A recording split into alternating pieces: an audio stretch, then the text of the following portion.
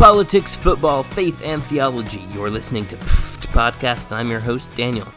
So I am excited because last week something happened that, to the best of my knowledge, has not happened since 1973. And that is that the Supreme Court of the United States agreed to take up a case dealing with an abortion law that directly and blatantly conflicts with Roe v. Wade. So Mississippi has a law that prohibits all abortions after 15 weeks. Roe v. Wade, the core holding of Roe v. Wade says that states may not prohibit abortions until the fetus is viable. Now viable means two things. In medicine, viable just means the baby's able to survive. If you have that you're not going to necessarily have a miscarriage. So if your fetus is still alive, you're pregnant, everything seems to be going well, then your baby's viable no matter how far along you are, okay? But in law, in Roe v. Wade, what they mean by viable is if you were to take the baby out of the womb right now, then would the baby survive? Okay, and that happens at about, 24 weeks is typically when viability is thought to occur, although babies have been known to survive when born at as early as, 21 weeks or so. I'm not exactly sure how often or how early, but it's something like that. Anyway, 15 weeks, everybody agrees. There's no way, with current medical technology, there's no way that a baby's going to survive being born at 15 weeks. So this law in Mississippi very clearly conflicts with the core holding of Roe v. Wade. And the Supreme Court has heard a lot of challenges over the years to abortion regulations. Okay, but none of them have had a provision that directly conflicts with the core holding of Roe v. Wade. And I'm going to say in a bit why that's important. The cases that they've taken up have been things like parental notification laws, or a law that forbids the use of government money from funding abortion, and saying, well, are those things unconstitutional? Or what about a regulation that says that the doctor who performs an abortion has to be a licensed medical doctor, or has to have admitting privileges at a local hospital, or maybe it bans a certain kind of abortion, like saline abortions, or like partial birth abortions, but it doesn't ban all abortions for any stage. Those are the kinds of laws that the Supreme Court has taken up and ruled on, and sometimes ruled upholding the regulation and sometimes struck down the regulation. What this case does that is different is that there is no way that the court can uphold the regulation and maintain Roe v. Wade. Now, in Planned Parenthood v. Casey, it looked like there was a good chance the court was going to overturn Roe v. Wade altogether. In fact, that could have happened also in Webster v. Reproductive Health Services in 1989. Okay, that was a case where it was a state law that said state funds can't be used for abortions, and amazingly, 4 justices of the Supreme Court were even going to go so far as to say that was unconstitutional, that the federal Constitution not only says states can't prohibit abortion, but compels states to use their money to support abortions, which is unbelievable. But 5 justices said, no, this is a constitutional regulation. 4 of those justices said, let's just get rid of Roe v. Wade altogether. And one of them, Sandra Day O'Connor, said, we can keep Roe v. Wade. This law does not conflict with Roe v. Wade, so there's no occasion to overturn or even revisit Roe v. Wade right now. Planned Parenthood v. Casey, that was a little different. There were several regulations. None of them directly conflicted with Roe v. Wade. You could have upheld all 5 of the regulations. I think it was 5. And without overturning Roe v. Wade. Still, there were 4 justices who wanted to overturn Roe v. Wade.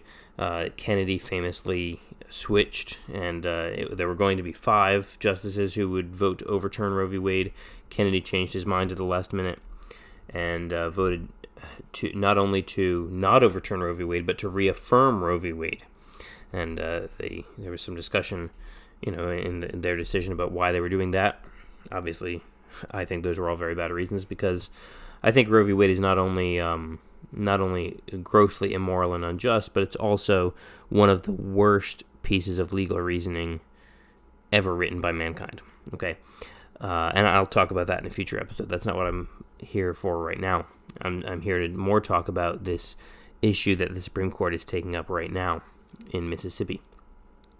But anyway, my point right now is that all of the cases so far that the Supreme Court has ever taken up, even the ones where there's been a chance of overturning Roe v. Wade, they have all had to do with regulations that do not directly conflict with Roe v. Wade. Spousal notice, informed consent, parental consent, things like ultrasound laws or laws that say how you dispose of fetal remains. There was one in Indiana that did that. None of these conflict with Roe v. Wade because none of these prohibit abortions before viability.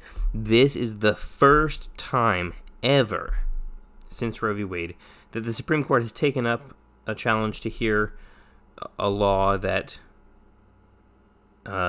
prohibits abortions altogether, entirely, starting at a point well before viability. So this is very big, because what that means is that in taking up this case, the Supreme Court has agreed to re-examine the core holding of Roe v. Wade.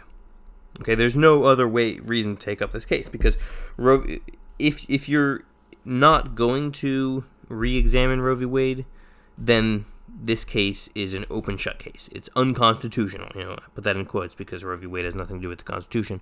But it's, quote, unconstitutional under Roe v. Wade, period, end of story, okay? The Supreme Court does not take up cases like that. The Supreme Court would not take up such an obvious open-shut case unless they had reason to think maybe we should re-examine Roe v. Wade. That means at least 4 justices want to re-examine Roe v. Wade, and I would bet that they think they have a 5th vote. I don't think that 4 justices are going to vote to take up this case if they sincerely think that the other 5 justices are all going to vote to uphold Roe v. Wade and dig their heels in even farther. So this is a very good sign. I think there are 2 realistic possibilities out of this case. I don't think there's any way this law gets struck down.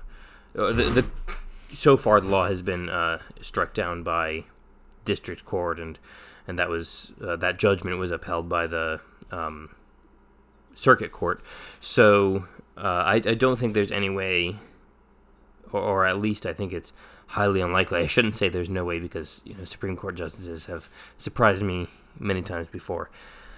I think it's highly unlikely that you'll see the court just say, yes, this law is unconstitutional, we're going to uphold Roe v. Wade, end of story. I think they're going to say that this law is constitutional. Because otherwise, why would they take up the case if they didn't sort of already see that this core holding of Roe v. Wade needs to be overturned? The 2 possibilities then are that they entirely overturn Roe v. Wade, which is what I think they should do, and I'll do a future episode where I give, maybe 10 reasons or something for why I think they should overturn Roe v. Wade.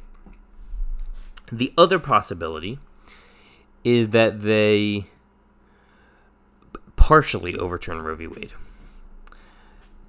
And what they could do is they could say something like, a ban on abortions after 15 weeks is constitutional. We're not going to rule on whether a ban on abortions at, say, 6 weeks is constitutional or not. So Roe v. Wade said you can't ban abortions anytime until about 24 weeks. this law says, we're going to ban abortions at 15 weeks. So if that's upheld, then great. Now every state can ban abortions at 15 weeks. But what if a state bans abortions at 12 weeks? Well, then maybe, if the Supreme Court does not explicitly overturn Roe v. Wade in its entirety, but only partially overturns Roe v. Wade, what's going to happen is that a state's going to ban abortions at 12 weeks. And that's going to get probably a district judge appointed by Obama is going to say, oh, that's unconstitutional under Roe v. Wade because that part of Roe v. Wade hasn't been overturned yet. And therefore, because this is earlier than 15 weeks, the court hasn't overturned the aspect of Roe v. Wade that says you can't ban it at, earlier than 15 weeks. And then that'll have to go up to the Supreme Court, and hopefully they'll grant certiorari or Rory. And somebody else will do it. Some other state will do it at 6 weeks. And some other state will do it. Alabama, I think, still has a law on the books, although it's not being enforced because of an injunction, banning abortion altogether from conception. Maybe at some point that'll have to go to the court. And if the court decides to go sort of the middle ground way by saying this law is constitutional but declining to rule on whether laws banning abortions earlier are constitutional, then they're going to have to take up these challenges at some point in order to provide clarity, because you don't have a workable rule if you have one judgment from 1973 that says everything before viability is unconstitutional, and a judgment from 2022 that says not everything before viability is unconstitutional, and then district judges and circuit court judges are kind of left to decide for themselves what to make of that. Okay, at least 15 weeks and up, it's constitutional, but what about before that? You got one thing. You got Roe v. Wade that says it's unconstitutional, but then you've got a judgment from 2022 that says, well, Roe v. Wade was wrong, but we're not going to say the answer to that question. It would just be a mess. And so the Supreme Court would have to take up a case at 12 weeks or 6 weeks or even the Alabama type case where it's a ban altogether. And eventually they would have to decide more and more of these cases over a process of years.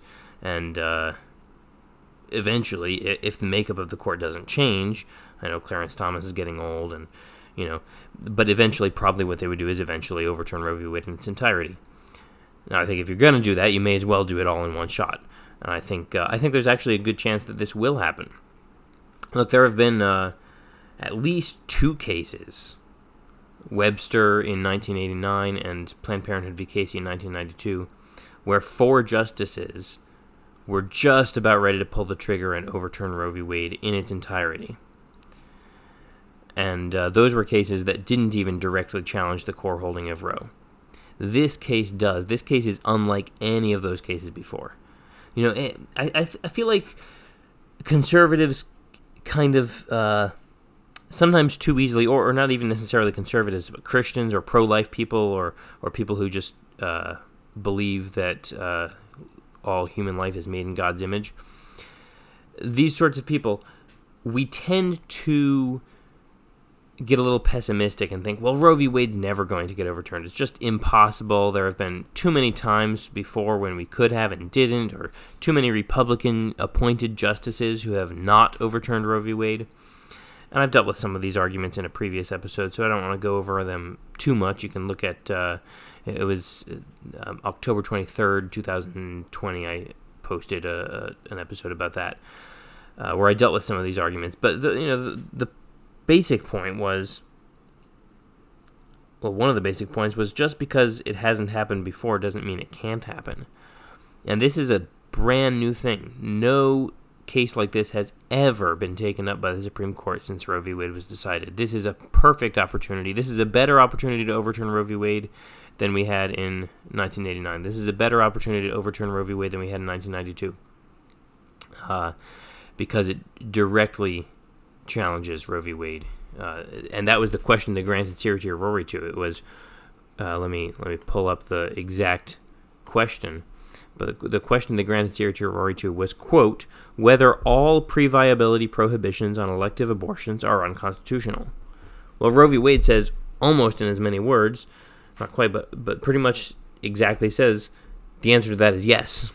And so they are explicitly re-examining Roe v. Wade here. That has never happened before at the certiorari stage. Certiorari is a fancy word that just means the Supreme Court agrees to hear the case. I want to read some excerpts from the petition for a writ of certiorari written by the Attorney General of Mississippi. Let me check again, remind myself what her name is. Mississippi. Okay. The Attorney General of Mississippi, Lynn Fitch. I was thinking it sounded something like Loretta Lynch, but I knew that wasn't right. Okay, Lynn Fitch is the Attorney General of Mississippi, and she wrote this amazing document with this petition for a writ of certiorari a while back, and the Supreme Court finally agreed to hear it. They had been putting off the decision for a long time, by the way, and I'm not exactly sure why. They put off the decision. I think they could have made this decision at least 6 months ago, and they kept, every time they would meet to decide what cases are we going to take up, things like that, and make kind of their minor decisions. Every time they would meet to do these things, they would always put off deciding whether or not to take up this case, and this is a rare thing. Usually, they just say, all right, we're going to take up this case or we're not. And usually the answer is no. It's a very tiny number of cases that actually get taken up by the Supreme Court and go to oral arguments and all that. And so you're very lucky to get, if you do get taken up. But the court decided, it kept putting off this decision for months and months and months and months and months. They were, I think this was before even the presidential election, before Amy Coney Barrett was on the court. They were putting off this decision.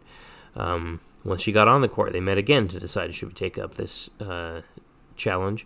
And they put off the decision again and kept putting it off until now.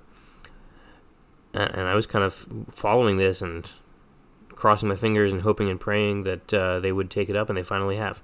So I'm excited. But here are some things that the writ of certiorari does, or the petition for a writ of certiorari. So this is written by the Attorney General who's defending the Mississippi statute, trying to convince the Supreme Court that they should take up this case. And what she does is she points to past Supreme Court decisions where they have said things that already kind of conflict with Roe. So Webster v. Reproductive Health Services in 1989, a plurality of the Supreme Court, not a majority exactly, but it was 4 justices, but there was no majority, so this was kind of the court's decision, but not really, because it was only a plurality. But what they said was that they could, quote, not see why the state's interest in protecting human life should come into existence only at a point of viability, and that there should therefore be a rigid line allowing a state regulation after viability but prohibiting it before viability. In other words, this bright line, as Lynn Fitch keeps putting it, this bright line of viability, even back in 1989, a plurality of the court said that they could not see any justification for that bright line. So it says, this case, what Lynn Fitch writes, she says, this case is an ideal vehicle to make that acknowledgement a holding and reconsider the bright line viability rule. And then she points out in Gonzalez v. Carhart, which is the 2006 case where the Supreme Court upheld a federal ban on partial birth abortions. She writes, in Gonzalez, this court, meaning the Supreme Court, recognized that an unborn child, quote, is a living organism while within the womb, whether or not it is viable outside the womb, end quote. As a result, that child is entitled to, quote, respect for the dignity of its human life, end quote. And then she writes, the Attorney General is writing now, conversely, Roe's viability line is arbitrary, constantly moves as medical knowledge increases, and fails to honor the reality that states have substantial interests of their own beginning from the outset of pregnancy. Indeed, by 15 weeks, a baby's development is so great, and the likelihood of her eventual live and healthy birth is so high, that it makes little sense to say a state has no interest in protecting the infant's life. which is what Roe v. Wade says, by the way. Not to mention the state's substantial interests in the mother's life and safety, the baby's pain and suffering, and, quote, the coarsening of society to the humanity of all vulnerable and innocent human life. I'm not sure what she's quoting in that last quotation, but she mentions so many good reasons why the viability standard is a terrible standard. It conflicts with these later statements by the Supreme Court. She mentions in this petition, I don't have the quotation in front of me, but she brings up the fact that when Roe created this bright line viability rule, it says the state can prohibit abortions after viability, but not before viability. That question wasn't even before the court in Roe v. Wade. The law at issue there did not have a time when abortions were legal and when they were illegal. So that question wasn't even before the court, so that whole rule shouldn't really have been treated as a precedent anyway. Another thing this petition for a writ of certiorari does, it talks about how viability doesn't make sense because it changes as medicine changes. It talks about how new scientific knowledge has allowed us to even better understand the fetus's humanity. We can see ultrasounds, and we can more clearly see how obviously human a fetus is. But why would as a separate issue to that, why would it be the case that as medicine improves so that you can have a better and better chance of having a fetus survive maybe at 21 weeks rather than 24 weeks, why would that change the moral status of a 23-week-old fetus that maybe 50 years ago was not viable, but today maybe is viable? The moral status of the baby doesn't change depending on what medical technology exists.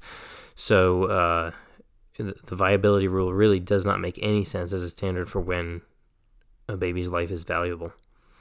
It mentions that the viability rule isn't really strictly followed already because Mississippi still has on the books a ban on abortions after 20 weeks, and other states have similar bans at maybe 22 weeks or something like that. So in some ways, this viability standard isn't really strictly followed to begin with. It talks about how viability isn't the standard for wrongful death lawsuits. So, for example, if your fetus dies, maybe a doctor committed malpractice or something like that, you can use a wrongful death lawsuit, and it doesn't matter if the fetus has reached the 24-week viability mark or whatever.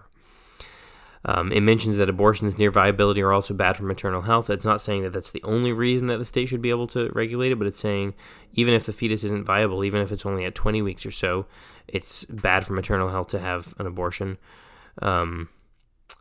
And here's a quotation that I really like from this petition. It says, "America cannot be a humane, civilized society if its courts preclude lawmakers from imposing reasonable limits on the taking of innocent human life." There's a bit of an interesting challenge that the Attorney General had to deal with, and that is, if all human life is valuable, including an embryo of a human being, including a zygote, including from the moment of conception, if all human life is valuable and made in the image of God, then why would the law prohibit abortions at 15 weeks rather than all abortions? And the answer to that is because they're trying to overturn Roe v. Wade. That's the real answer. But she has to write in a way that she's not trying to argue right now. Legally speaking, she's not trying to argue that abortion should be prohibited from conception. Legally speaking, what she's trying to do is argue that the 15-week ban must be sustained, and she didn't write it, but she has to defend it, and she has to sort of give at least some explanation for why 15 weeks makes any sense at all. And so one thing that she does is she says at some point that once the fetus gets to a certain stage of development where it's so obviously human, those kinds of abortions are particularly likely to sort of dull the senses of humanity both in the abortion doctors and in society at large, if it were a society that allows this sort of abortion procedure that's particularly gruesome once the baby has reached a certain stage of development. So she mentions that. But then here, I love this sentence here: reasonable limits on the taking of innocent human life.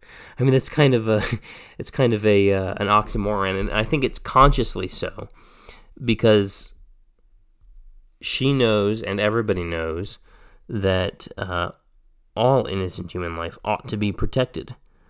That the only reasonable limit on the taking of innocent human life is that you should never take innocent human life intentionally. But here she's sort of almost a little tongue-in-cheek saying, well, we're saying at least at 15 weeks, don't take innocent human life. Before that, we're gonna, we're being reasonable here. We're not prohibiting all taking of innocent human life. We're only prohibiting it starting at 15 weeks. She's being a little tongue-in-cheek there, but in a way that I think is sort of points very clearly to the heart of the issue here, that this law isn't even prohibiting all taking of innocent human life. It's only prohibiting it after 15 weeks. Can we at least say that that's not unconstitutional? I think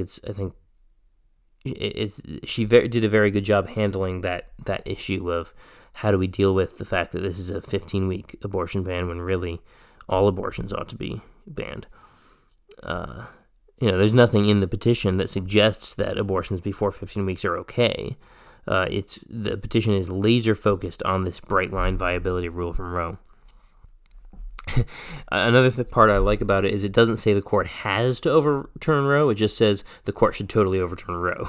So it says, to be clear, the questions presented in this petition do not require the court to overturn Roe or Casey. They merely ask the court to reconcile a conflict in its own precedents. And then there's its precedents, meaning Webster, where the plurality said we don't see how this this viability thing makes any sense. And then Gonzalez, where they said a fetus is a living organism and has dignity, and the state ought to recognize that regardless of viability.